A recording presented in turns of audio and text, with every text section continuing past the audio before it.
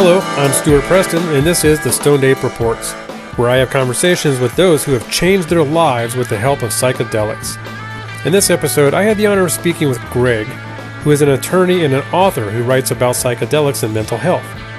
He shared his own personal story of overcoming addiction through the mystical powers of psilocybin. So let's hear from Greg. Greg, I want to thank you so much for joining me here on the Stoned Ape Reports. Always good to hear from people out there who've had good experiences, and from what I know about your story, I think you've got some really good things to share out there. So first of all, thank you for joining me and for participating in this. Yeah, and thank you for having me, Stuart. I do appreciate it. Yeah, absolutely. So I like to talk about, what challenges were going on in one's life before, they came to experience these journeys and make the changes. So why don't you give us a little bit of the backstory on what was going on in your life that really needed some changing? Well, I think for me, Stuart, it's not so much challenges that brought me to the substances or the psychedelics or entheogens per se. Really what it was is what brought me to understand that these substances can be used as a tool to help heal and guide people in this life's journey. Because for me, I started taking drugs of all sorts, including psychedelics, at a very young age, about 12. Wow. I was an addict for 17 years, but probably around, so this would have been from like about 99 through 2015, but long about 2011, I had actually started to grow psilocybin, and let me mind you, I was still in the grips of active addiction at this time, but it was the first time I had what would be coined in the scientific literature as a mystical experience, in that I started to have these very profound insights. And to be honest, most of it was regarding my mother's death and then also my addiction. I was addicted to opiates and alcohol at the time. And, the mushrooms were basically telling me, like, look, this is horrible. You cannot be doing this much longer. You are not living up to your potential. So it was around that time, in those experiences, that I actually came to understand, just through my own experience, the potential of these substances to heal and help, mentally and spiritually and possibly physically. And so what, the mystical experience, I mean, was it a one-time thing that it suddenly you realized that addiction wasn't helping, that it was hurting you, but was there more work to be done after that? Yes, absolutely. So, and I will say this. So after it clicked that one time, Stuart, that my mind became aware of this potential, every experience after that had that quality or character to it. But, to be honest, I was addicted to opiates and alcohol, which is, I'm sure you're probably aware, come with severe physical withdrawal. And so even every time I would try to sober up after that, I could make it about 3 days before my willpower gave in, right? And so, it's even though that the mushrooms were telling me every time, like, hey, this is something that's got to go, I could only get so far by myself, in achieving that ultimate goal. So what did it take then? So what it took was I ended up on probation, and obviously I was still using, and I made it through about 8 of 12 months on a year probation, and then I ended up failing a drug test 1 month. So when I came in to check in the next month, which would have been January 2016, I was arrested and placed in jail for, the previous month's failed drug test. And, at that time, I ended up actually detoxing in a holding cell in the jail. And wow. Yeah, it was at that time I was approached by my father, who had worked with my lawyer and the judge to come up with a long-term treatment plan, which included entering a therapeutic community, which is an 18 to 24 month long, intensive inpatient treatment, which I chose to do at that juncture. I had beat myself up long enough, and I said, you know what, this is probably the only thing that's going to allow me to change and, obtain the life that I want. So it sounds to me like maybe the entheogens opened your mind to some things, but Yes. it really took kind of going through the legal system to get you to the other side. Yeah, and so let me speak real quick about, I'm sure you've heard a lot of people talk about these downloads through a psilocybin experience. Have you heard people reference that? Yeah, so during the journey, it feels like the filter comes off their brain and they get this download.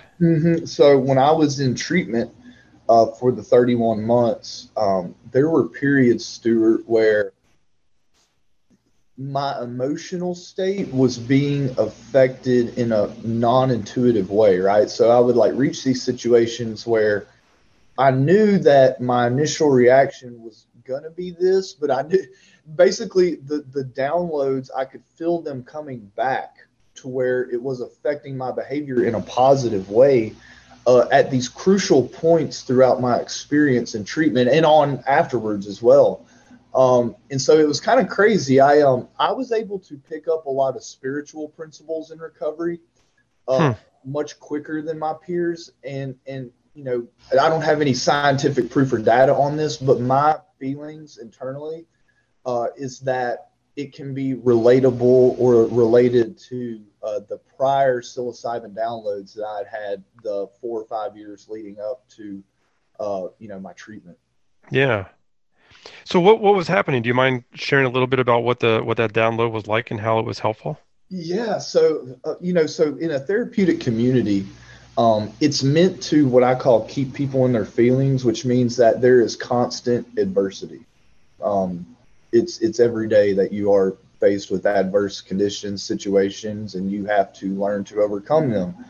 Most of this is achieved through what I would say emotional intelligence, in Hmm. being to separate our emotional reactions and responses from what we actually do, like our initial feelings of what we want to do from what we actually do or react to a situation. And so I feel that these downloads were allowing me to have a greater distance between the way I reacted to situations and my initial inner reaction to the situation, right? Does that make sense?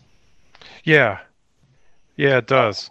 I was able to pick that up much quicker than my peer group who, through their testimony, I do not think were working with psilocybin anywhere near the depths that I was prior to, entry. And how do you think that gave you an advantage? Well, this facility I was in is so hard. Only 1 in 100 people ever make it through the program, and so I mean, and a lot of it is that it's just so mentally taxing and emotionally taxing that most people. And look, this is not to say anything bad about anybody because it is a very tough program. And to be honest with you, when I made it through, I kind of surprised myself. But um, I think it just gave me that edge to be able to make it through those certain really tough situations that most people broke down and decided to leave the facility. Gosh, Um, for me, I feel like 1 in 100 success rate is good for Navy SEALs.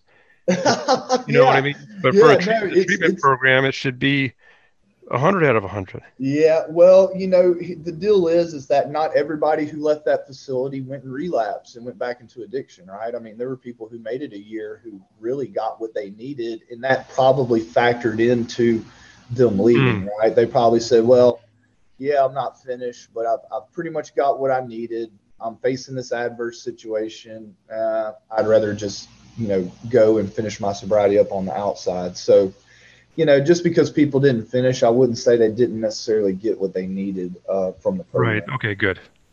Yeah. Good. Um, and I've talked to other people who went through addiction treatment.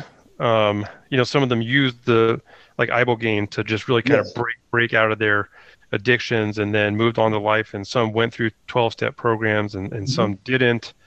Um, Kind of what was your takeaway from all of this? If somebody's out there listening and is going through addiction and really struggling, how do you see psychedelics playing a role in potential recovery?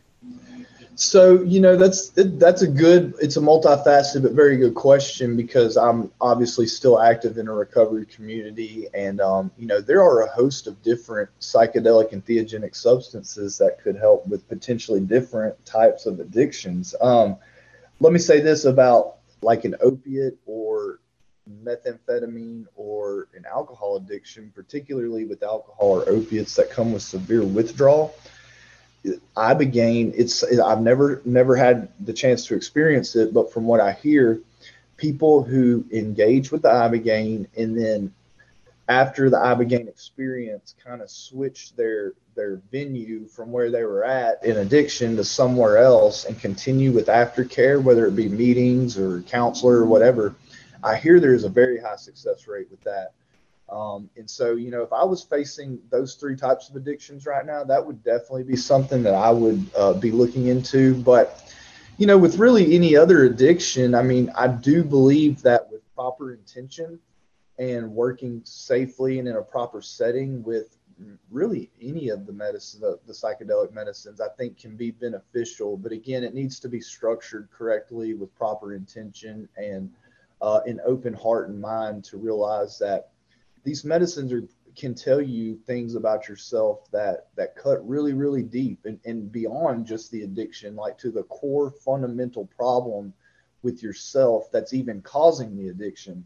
And just to be open and willing to understand and accept that, and more importantly, more willing to work on that, I think is probably the most important part of choosing to engage with the psychedelic and theogenic medicines and trying to treat addiction.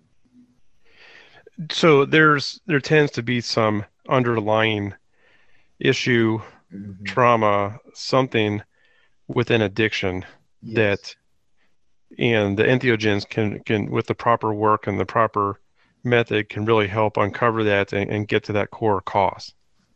Yes, I mean, and so for instance, and this kind of transcends addiction too, but there are many times I have been to ayahuasca ceremonies where people are shown events in their life that they were maybe even too young to remember, and shown that, look, this is actually what is called, and it might not be an addiction, but other negative behaviors, and are shown like, look, this is what happened to you, and this is what's causing it. You need to forgive this person or do this, and then you'll be able to actually move past this. And I've heard that happen numerous times.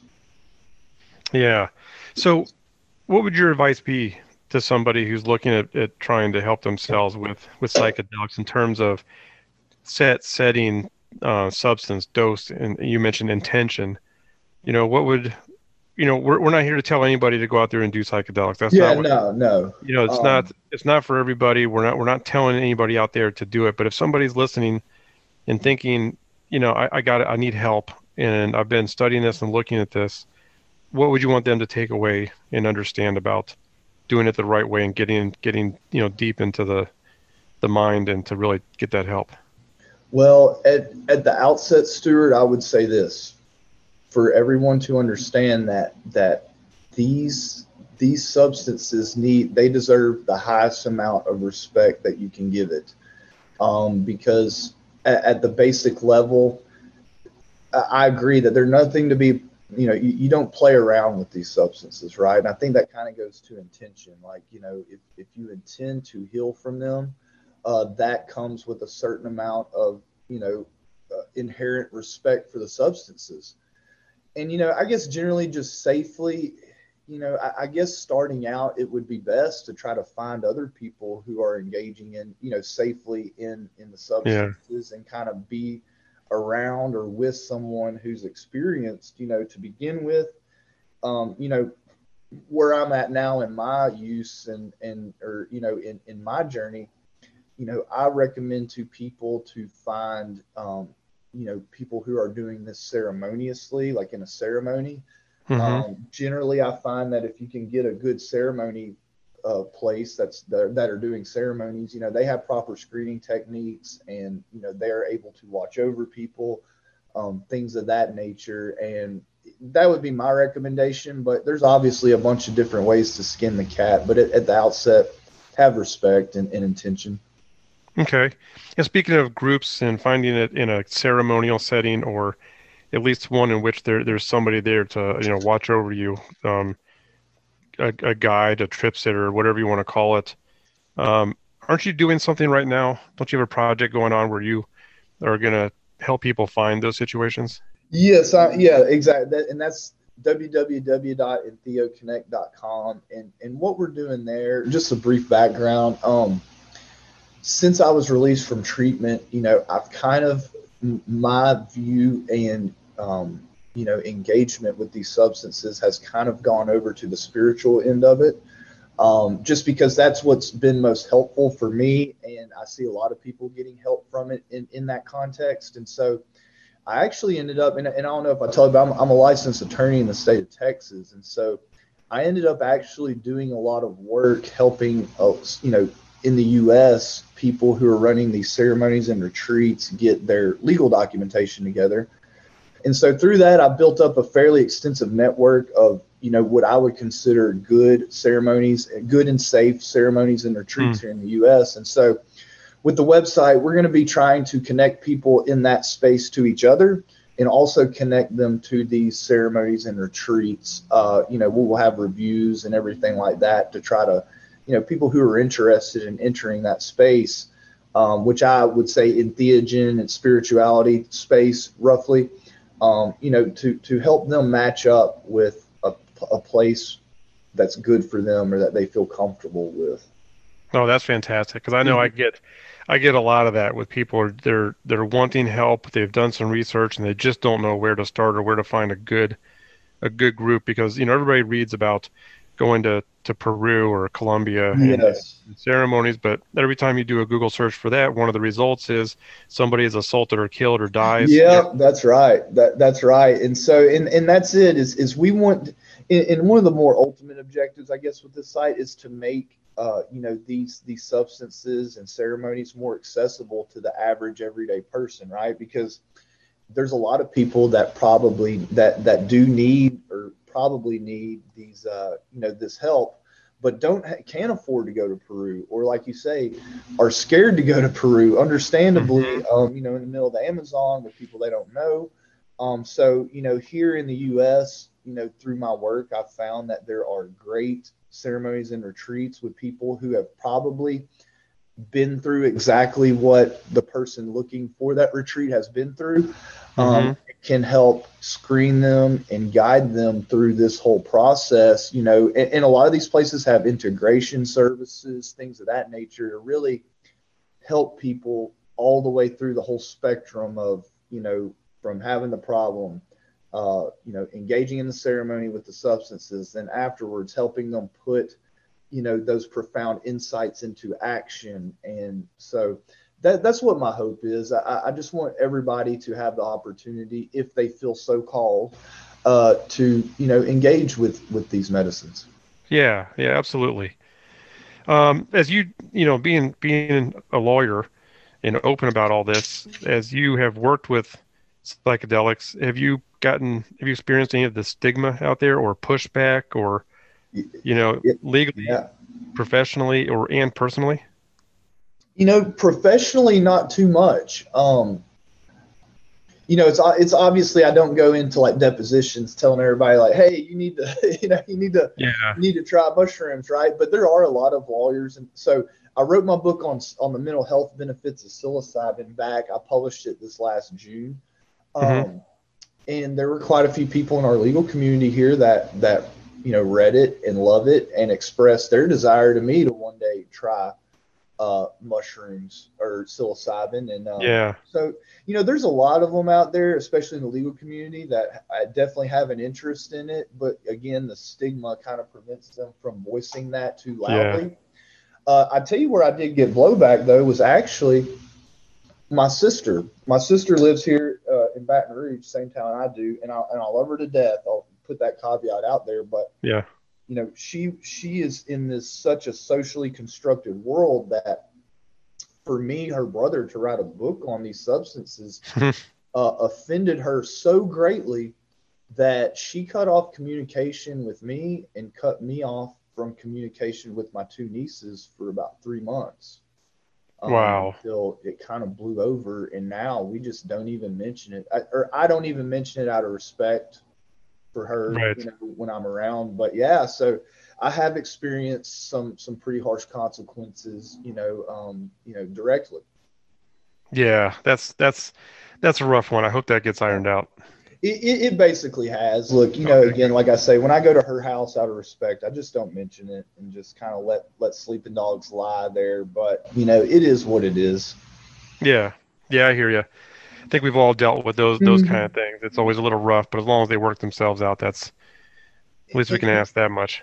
and I'll tell you one thing about me, Stuart, is that I feel like it's important for people like me who are working professionals and to be vocal to a certain extent about this because a lot of people have in their minds, which is just this socially constructed view that's been spoon fed over the years that, people who engage in the, and you probably had this view at one time, I think you kind of mentioned earlier, is that, people who do those are just druggies Hmm. and losers and stuff, but it's really not like that. I mean, as I go to these sacred ceremonies around, especially the U.S., I mean, I'm networking with other lawyers, doctors, like very, very intelligent and driven people who do very well and, have just found more to their spiritual side through these ceremonies than anywhere else, and you can't blame somebody for, if something makes someone feel more complete or at peace,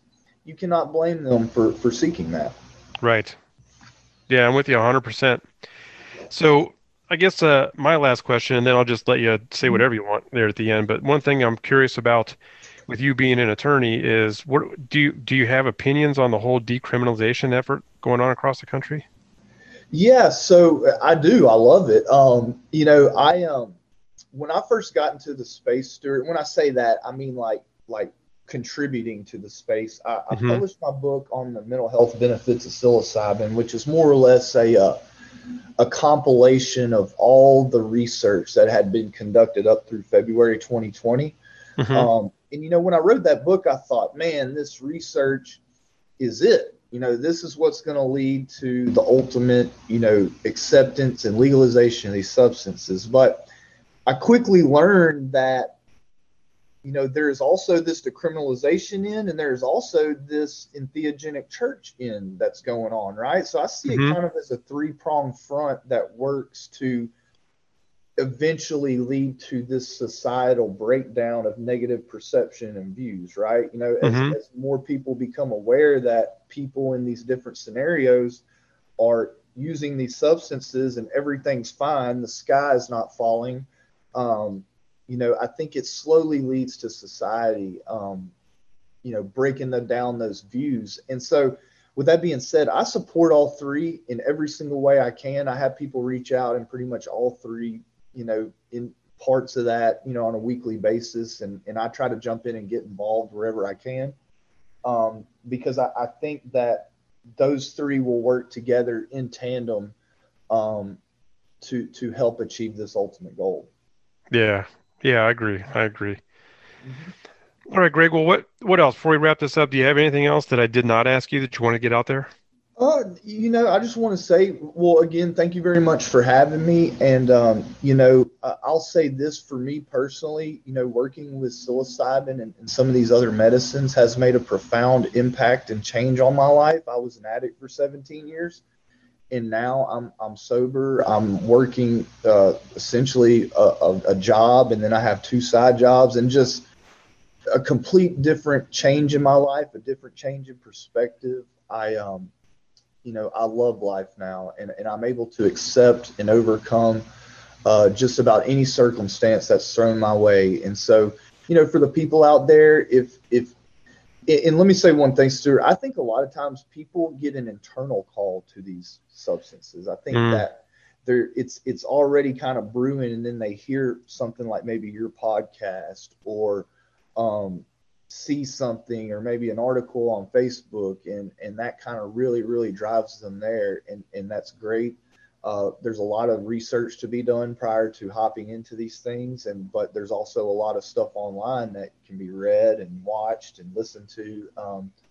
And yeah, I just encourage anybody who feels the call to to come and answer it. Just be careful and be safe. Perfect. Well, Greg, thank you so much. That was really good stuff. I really appreciate you taking the time to come out here and share this. I know you're going to help some people, and I wish you the best of luck with your upcoming book and with EntheoConnect.com. I will definitely be signing up for that and becoming a part of that. So thanks for everything you do, man. Yeah, thank you, Stuart. I appreciate you. You have a good weekend. You too. Thank you. Thank you. That concludes this edition of the Stoned Ape Reports. Thank you for listening. Please follow us on Instagram at Stoned Ape Comedy and subscribe to our newsletter at www.stonedapecomedy.com. Again, thanks for listening, and catch you next time, Stoned Apes.